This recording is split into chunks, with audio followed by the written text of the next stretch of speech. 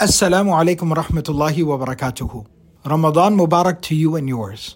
This Ramadan, as we all gather to share a meal with our loved ones, we need to remember those in Gaza who are also gathering to share a meal with so many who aren't there that were just there a year ago.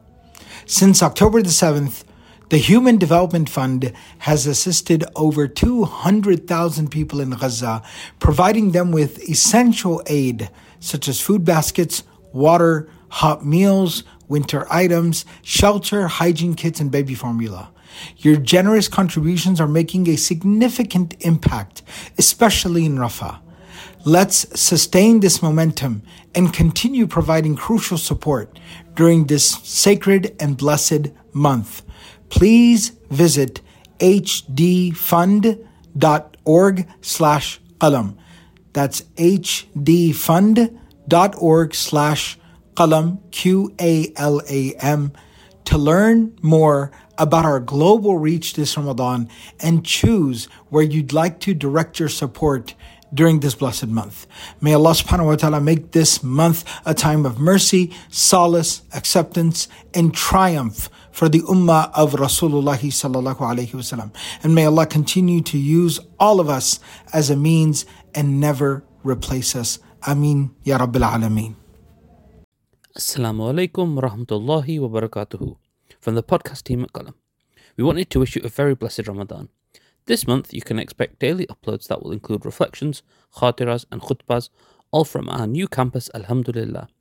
If you benefit from this content, please give generously at supportqalam.com. 100% of your donations goes towards the means of providing accessible Islamic knowledge to people around the world. Jazakumullah khairun for listening. Ready? Okay. Bismillah, walhamdulillah, wa salatu wa salam ala rasulillah wa ala alihi wa sahbihi wa man wala.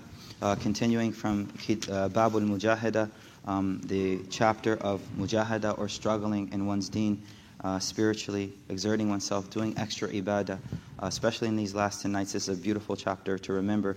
In this chapter, the Imam is just giving us encouragement.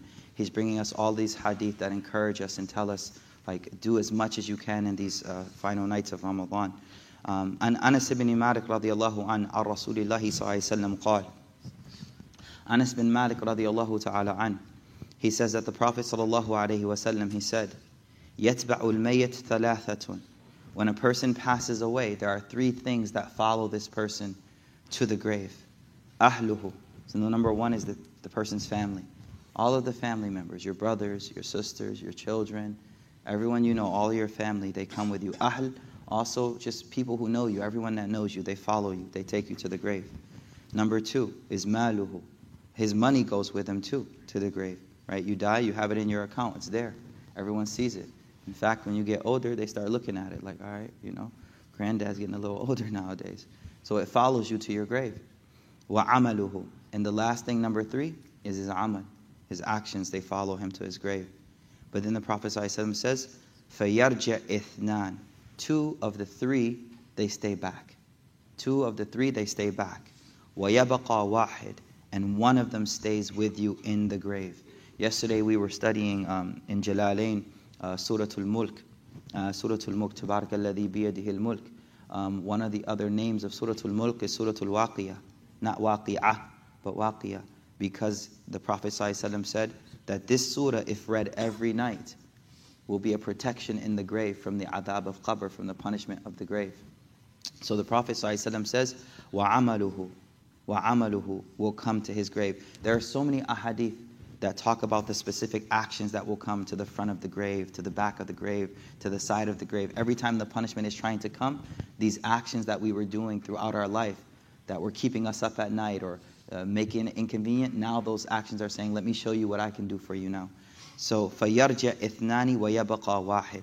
Two of the things go back. His money goes back, and his family goes back. Family goes back. Yeah, they remember, they cry for a few days, but after some time, then they forget about us, right? And we go forward. وَيَرْجَعْ أَهْلُهُ وَمَالُهُ وَيَبَقَى عَمَلُهُ. And the only thing that stays in that grave with that person is those actions that they did in their life. And so the idea is, if I'm going to be alone in that grave, These actions that I'm doing now, this Salatul Fajr, this Qira'atul Quran, Suratul Mulk, these different things that I'm doing, these were the things that will keep me company in that lonely state. Next hadith. عن ابن مسعود رضي الله تعالى عنه قال قال النبي صلى الله عليه وسلم. The closeness with which we perceive something, as I mentioned before, Imam Ghazali says if you have a guest that's coming in just a few days, you prepare more for it than the guest that's coming a month from now. So the Prophet ﷺ in this hadith is reminding us about how imminent or how close death is. Ibn Mas'ud radiallahu anh, he says, قال النبي صلى الله عليه وسلم الجنة أقرب إلى أحدكم من شراك نعله. Jannah, now there's a few ways to look at this, it's beautiful. Jannah, paradise, is closer to any one of us, closer to us than our own laces in our shoes. Shiraki na'lay. Now, one way to look at it is that we don't know when we're going to pass away. So it could be any moment. It could be today. It could be the next day, the very next day. Who knows? It could be very close. But another beautiful way to look at this is how easy the actions are. The same way it's easy for you to reach down and tie your shoes. How much do you have to think about reaching down to tie your shoes? You don't got to. You just reach down and it's that close to you. But similarly, the actions that will gain us this Jannah, they're right there. They're very close to us. SubhanAllah, there's a hadith that I heard from my teacher yesterday. The one that says, La ilaha illallah wahdahu la sharika lah, lahul mulku wa lahul hamdu huwa ala kulli shay'in qadir. 10 times in the morning. The reward for this person. SubhanAllah, the hadith says as if he had freed 10 slaves. 10 of his good deeds, 10 good deeds added and 10 good deeds taken away. And the person is protected from shaitan the whole day. The further commentary said, this 10 deeds, each one of which is enough to get him to Jannah. And 10 bad deeds, each one of which was enough to send them to hell.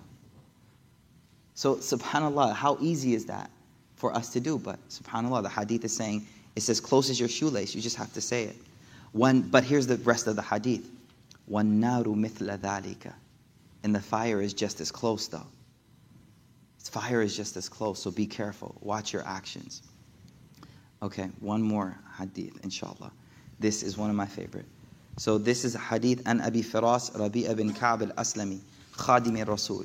So this man, he was the servant of the Rasul. He would serve the Prophet ﷺ. وَمِنْ أَهْلِ الصَّفَّةِ.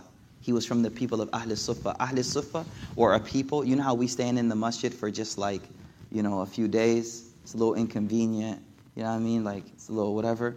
These were people who lived in the masjid of Rasul ﷺ. There was nowhere else to go. They stayed there the whole time because they were students of knowledge. That's it. Right? And they were called Ahl al-Suffah because the back, you see how like the sisters thing in the back? Just like that. It was like that, right? That's where they would sleep, right?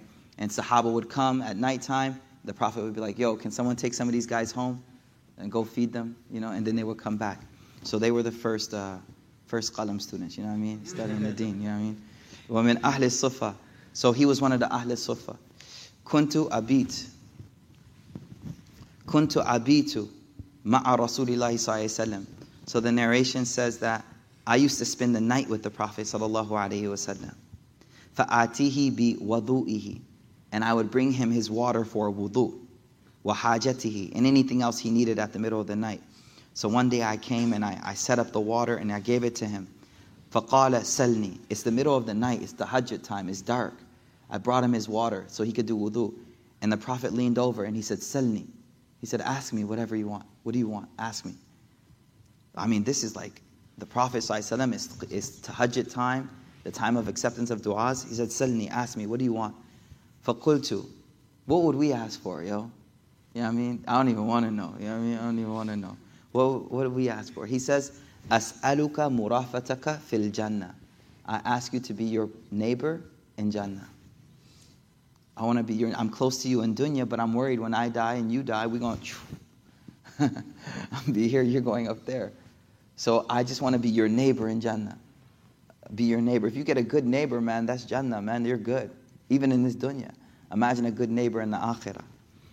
So he says, I want to be your neighbor. So you would think the Prophet's like, oh, good dua, I got you. I'm going to make dua for you. You got it. Look what he says next. فَقَالَ أَوَ غَيْرَ ذَلِكَ. He's trying him. No. Is there anything else? He's trying them. Like, let's see if it's real. Like, because now you can be like, well, I did need some money too, though. Plan B now. Let's go to the next level. Like, let me go to the dunya now. رَبَّنَا آتِنَا فِي الدُّنْيَا حَسَنَةً. All the deleels will start kicking in, right? رَبَّنَا آتِنَا فِي الدُّنْيَا حَسَنَةً فِي الْآخِرَةِ حَسَنَةً. So he goes, قُلْتُ هُوَ ذَاكَ. He's like, no, that's all I want. That's all I want, Ya Rasulullah. I just want to be with you in Jannah. That's هُوَ ذَاكَ Ya Rasulullah. That's it. Now look what he says. You think the Prophet's going to be like, oh, you're a great kid now. You're awesome. But the Prophet ﷺ says, فَأَعِنِّي عَلَى نَفْسِكَ بِكَثْرَةِ السُّجُودِ.